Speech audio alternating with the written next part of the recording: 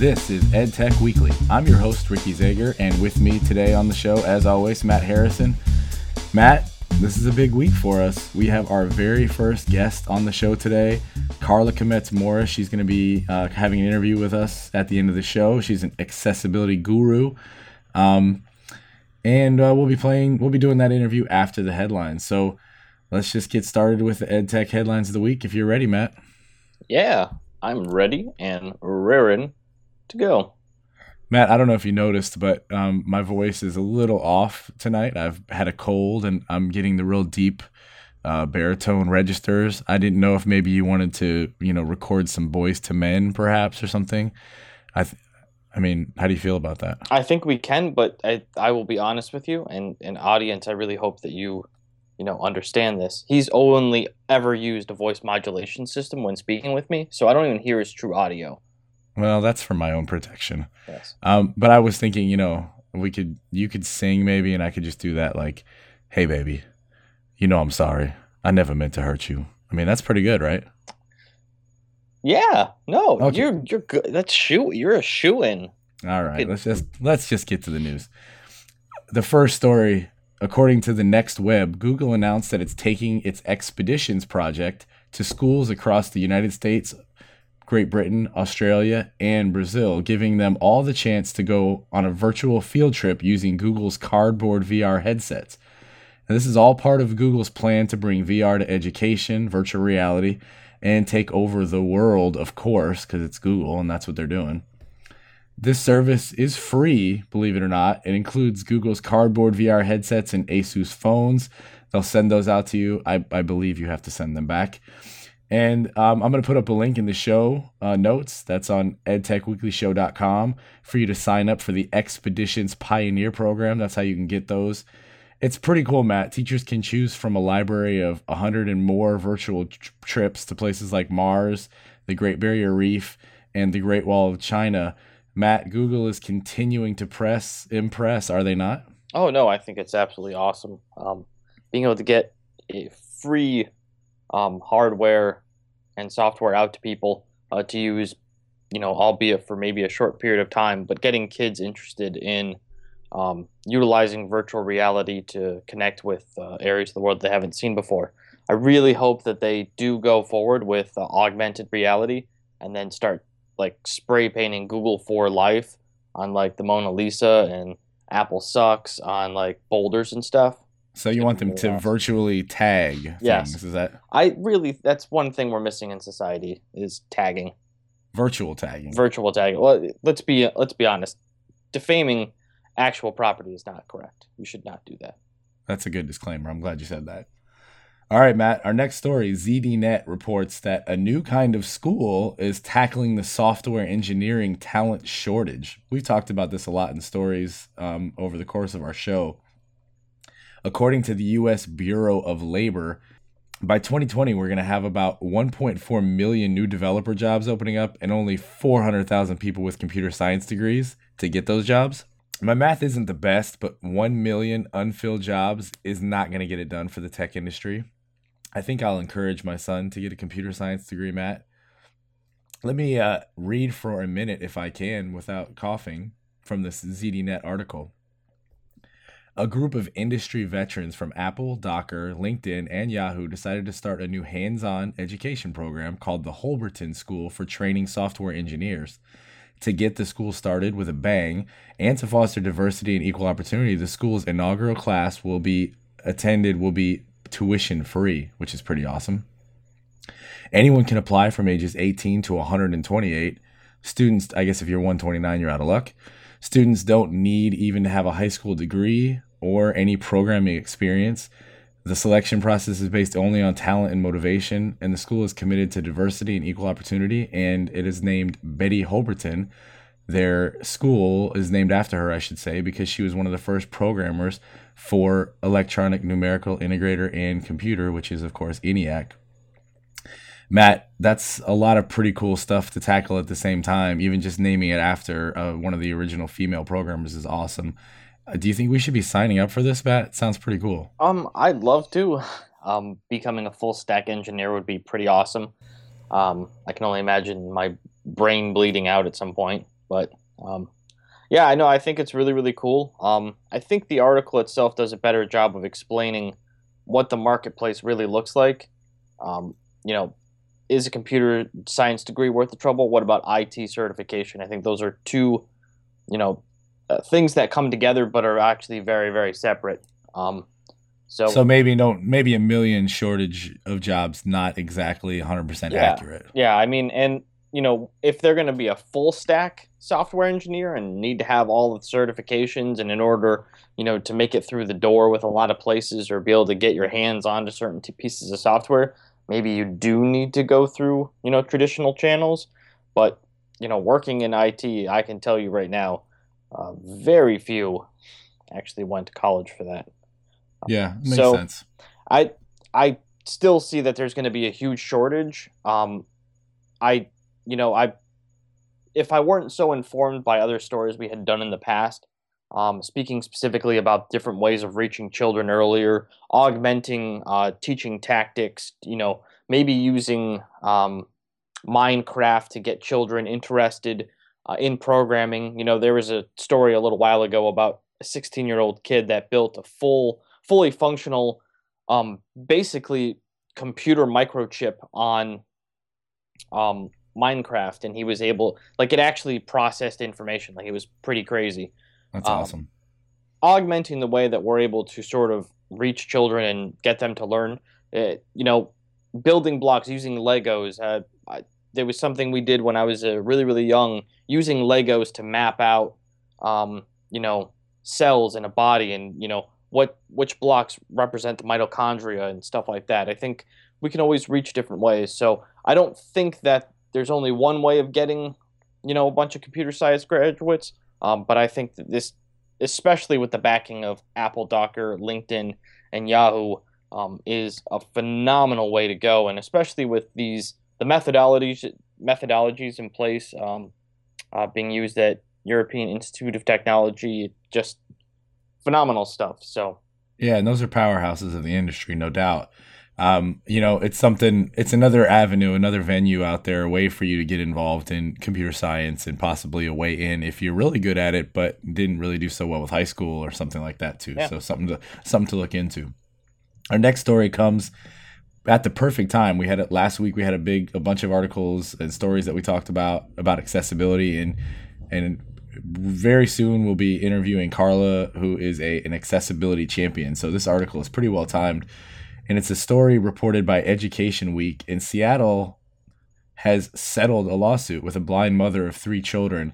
We won't get into all the real deep specifics, but her case was that she didn't have the same access to grades, attendance, and other information that other parents had because of her blindness.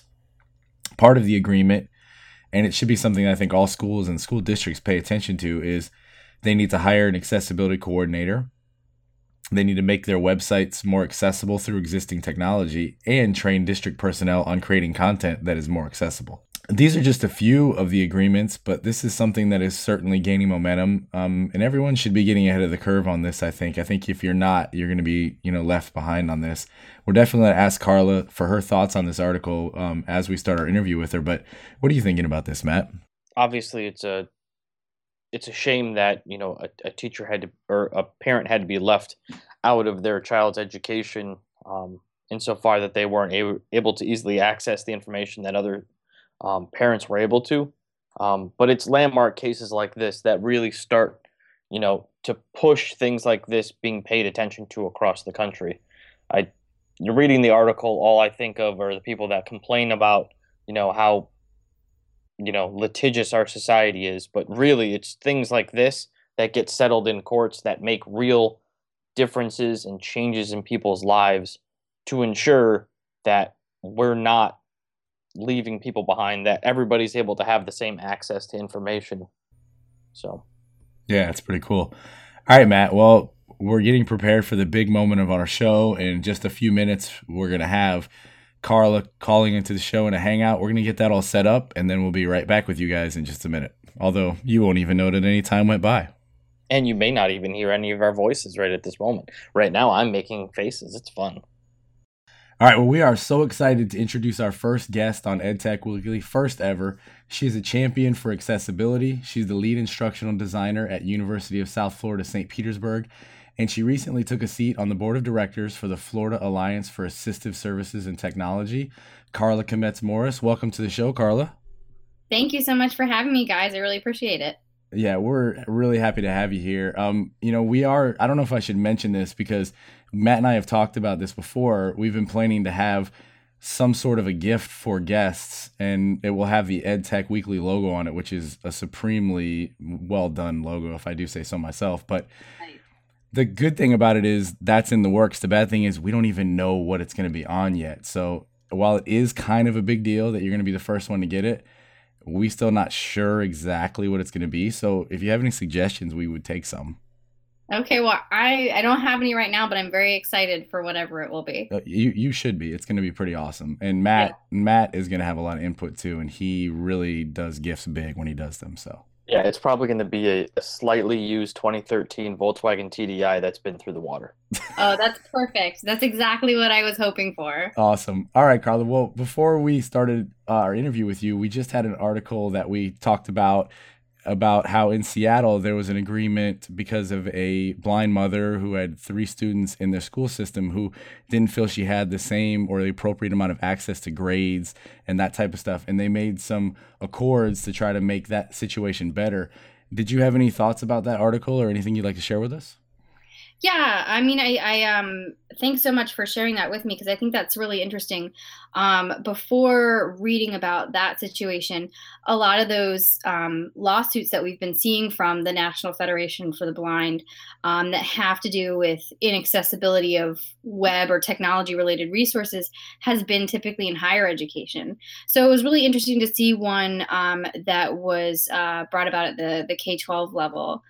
And I think that that is really interesting because the National Federation for the Blind, those settlements and those class action lawsuits are really the ones that we see in the media most often in terms of inaccessibility. And that's just because users who use screen reader access because of vision impairments, they're the ones that typically will find the accessibility problems first. And those are just the ones that are the most notable or the most obvious.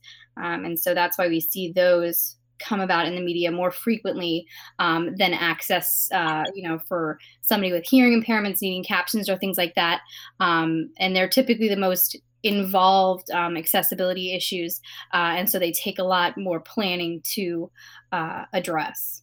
Interesting. Yeah. And we've definitely been seeing a lot more about accessibility in the EdTech news, especially recently. So I know it's becoming a bigger issue. To me, when I read that article, I think it's kind of cool that that's out there so that other districts maybe can get ahead of the game, even though they might be behind at this point, but to start doing some of those things that can actually help. Yeah, and I think it's interesting that this is actually the first time we're seeing that in K-12, and they kept referring to it as a landmark or a historic case, and I kind of thought K-12 would be ahead of the game on that instead of behind higher education, just because of the whole inclusive classrooms and things like that, and the awareness that's already there at K-12. So it was just interesting to see that's really the first notable case of its kind. Yeah, I think, a lot of the concerns that are addressed at the K-12 level are more on the individual IEP basis, more in school, in class contact time. And it Hmm. really hasn't gotten into so much the digital aspects of it, but it's definitely happening, and that's pretty cool. So Yeah. there's no doubt that you're a huge champion for accessibility, your role on the board and all those other things. What is it that makes you so passionate about being an advocate for accessibility? Well, it's really interesting. It was kind of a long and interesting road to get into this, but if I can really boil it down, it's that I'm a family member of several of my family members have disabilities in a variety. I have some family member with a vision impairment, family member with hearing impairment, quite a few family members with intellectual and developmental disabilities. And so I've always had a passion for trying to understand why they couldn't have equal access and what we can do to get around that.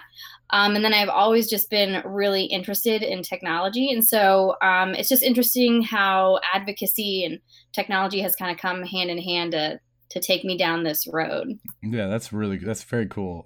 I know personally, I started working with you only about 4 weeks ago, and you've definitely changed how I look at those things. Just with your enthusiasm and passion about it, it's pretty cool. That's And awesome. one of the cool things, obviously, too, as well for you is that you recently agreed to serve on a board of directors for the Florida Alliance of Assistive Tech Services and Technology. Can you tell us a little bit about that organization and what your role is there? Yeah, absolutely. And it's really, really exciting. I'm really looking forward to all the work we can do on that board. Essentially, the board serves two purposes. The first is that they are the state advisory committee for the Assistive Technology Act and how it's implemented in Florida.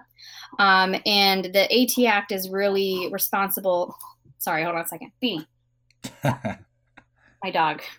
Um, Hopefully, you guys can edit that out. No, we'll keep that in. That's awesome. Okay. We love it when dogs contribute too. It's fine. Yeah, she's passionate about accessibility too. So the Assistive Technology Act is responsible. It's federal legislation, but in each state it has to include a loan program to provide financial resources for individuals who need to buy assistive technology or alter, motor vehicles to be more accessible to them. And it's supposed to provide loans at a lower rate to make it more attainable.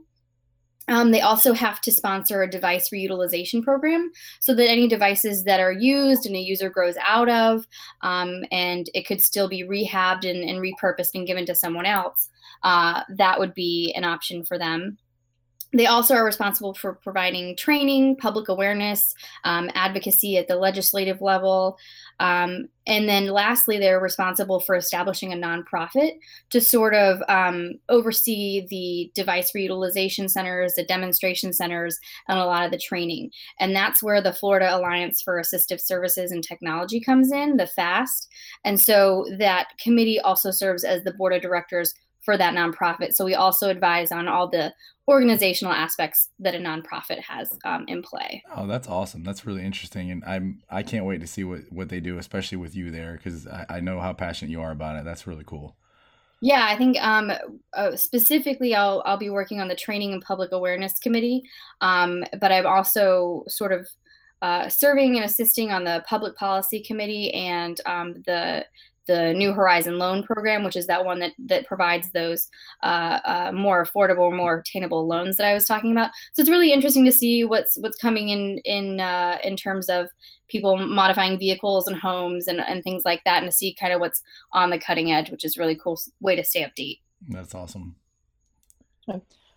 Carla, if you were to say one thing to teachers, not necessarily to make you boil everything down to just one fact, to teachers or anyone designing courses with accessibility in mind, what would it be? That was a hard one to think about, what's one thing? But I think it is just that plan with accessibility in mind from the beginning. Really consider when you're designing your course from the very early stages, how are all of my students with their differing abilities going to access this, and consider universal design principles, which is a whole nother topic, but a good set of guidelines to make your course accessible, because it's a lot easier to implement from the very beginning and build things more accessible rather than retrofit. And if we start to build with that in mind, then we may have fewer and fewer cases for retrofitting accommodations on an individual student basis. We may actually be hitting more than one need with addressing that at the very beginning.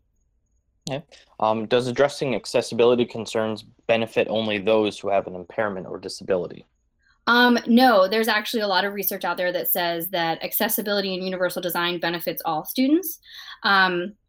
There's, the technology piece where, especially if we're looking at online courses, one of the key things is keeping the course easy to navigate through, keeping it intuitive, keeping it readable, with contrast and colors and sizes of fonts and busyness on the page and things like that. And so some of those are just good design principles and they really do benefit everybody, but they have that technical element where, for example, a student with a vision impairment could alter the settings of that browser to have that meet their specific needs, but because it's designed for everyone, it becomes more flexible.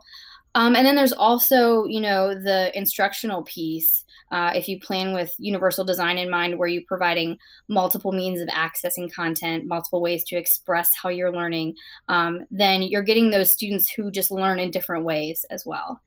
Yeah, I mean, you bring up a good point with that too, because I know in just my limited experience since I've been at USF St. Pete with you guys, I've talked to a student that said, the having the captioning on the videos helped them, and they didn't have an impairment, but it just helped them follow along better. So a lot of those things that are universal design, things that help, are meant to sort of help those with disabilities, definitely help those that do not as well. So that's pretty cool. And then we appreciate your time. We just have one more question before we let you go, and that's if you have any good resources or sites for educators who might be listening who are interested in learning more about accessibility or how they could make these changes in their classroom. We will post it in the show notes and our website, the links to these sites as well, so that they can find them. Yeah, absolutely. There's some really good ones out there. The first one is called WebAIM. It stands for Web Accessibility in Mind, so WebAIM. That is a great resource for the technology accessibility piece. It covers everything from the most complex HTML, JavaScript, CSS to the most basic and things that we use every day, like Microsoft Word and PowerPoint. So that's a great resource for any sort of technical development that you're looking at. For the instructional piece and all of the elements that go into designing an online course, there's a couple really great sites. The University of Washington's Do It Center, they have a whole website focused on how to make whole programs and whole universities in terms of their online endeavors more accessible to students with disabilities. So it covers everything from the technical piece to the programming to the student support. So that's a great resource. There is at USF St. Pete, not to toot our own horn, but we have reviewed a lot of checklists that are available online, and we kind of compiled all the best of the best and created an interactive checklist where a faculty member or a designer can go through a course and check off the elements that they have. And then at the end, it provides a list of considerations and tutorials that they may want to review if they're not sure how to make it accessible. And then the last one that I found the most helpful was a book by Norman Coombs. It's Coombs, and it's called Making Online Teaching Accessible. And it's just this really thin but chock full of great information about, again, everything from technical accessibility to instructional and design. Well, that's awesome, Carla. And we'll put those links up, and I'll put a link up to the book as well if people are interested in reading that. I can honestly say, and Matt, will disagree with me, but I doubt it, that Carla basically took this show from nonsense to actually something informative that might help people. Am I right on that, Matt? Well, yes. No, it's great having a resource and somebody who can speak from personal experience about how to deploy a lot of these different things. It brings a whole new depth to our show, as well as you stop using the voice modulation machine that you've been using in the past. Oh, stop it. All right, Carla, thank you so much for joining us, and hopefully we can have you on again at some other time, maybe to get more in depth on a specific, issue with accessibility. Yeah, absolutely. Thanks, guys. Yeah. This was awesome. Thank you very much. Thanks, Carla. Well, Matt, that was a pretty awesome interview, and I'm telling you, that just made our show about 1,000 times better. Yeah, I will probably start listening to it now. Oh, ouch, that hurts. Yeah. Well, all right, well, listen, if you want more information about what Carla was talking about and some of those resources, I'm going to post those on the show website, edtechweeklyshow.com. Also, the other links from the show that'll be there if you want to learn more about some of that accessibility stuff. I definitely recommend checking out that book, and I'll post a link to that on Amazon or something so you can get that pretty easily. You can follow me on Twitter at 4TechTeachers. You can bet I'm going to be tweeting about this episode a lot because I want as many people as possible to see this. Feel free to email the show, edtechweekly@gmail.com. Tell us what we did well. If you want to get any information to Carla about how well she did and some of the things that she said that might help you, please do so. And you can always call and leave a voicemail at 305-92-TECH2, 305-92, the word tech, TECH2, Matt's favorite number. And we're going to play any voicemail we get at this point. Let's be honest, first, second, third. We'll play them until we can't play them anymore. And I'll even play our first solicitation. Oh, like if you have a really good loan program that you want to sign up for because we're a new small business, I'll play it. Hey, I like it. Get some advertising, free advertising. We're announcing it right now. Call that number 305-92-TECH2, free advertising, at least for a little while. And also don't forget, for the Redditors in the group, the Redditors in the community, you go to the subreddit EdTech Weekly.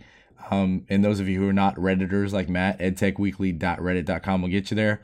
Post links, resources, and we'll put links to the show and whatnot there. Matt, as we leave, any words of wisdom for the people?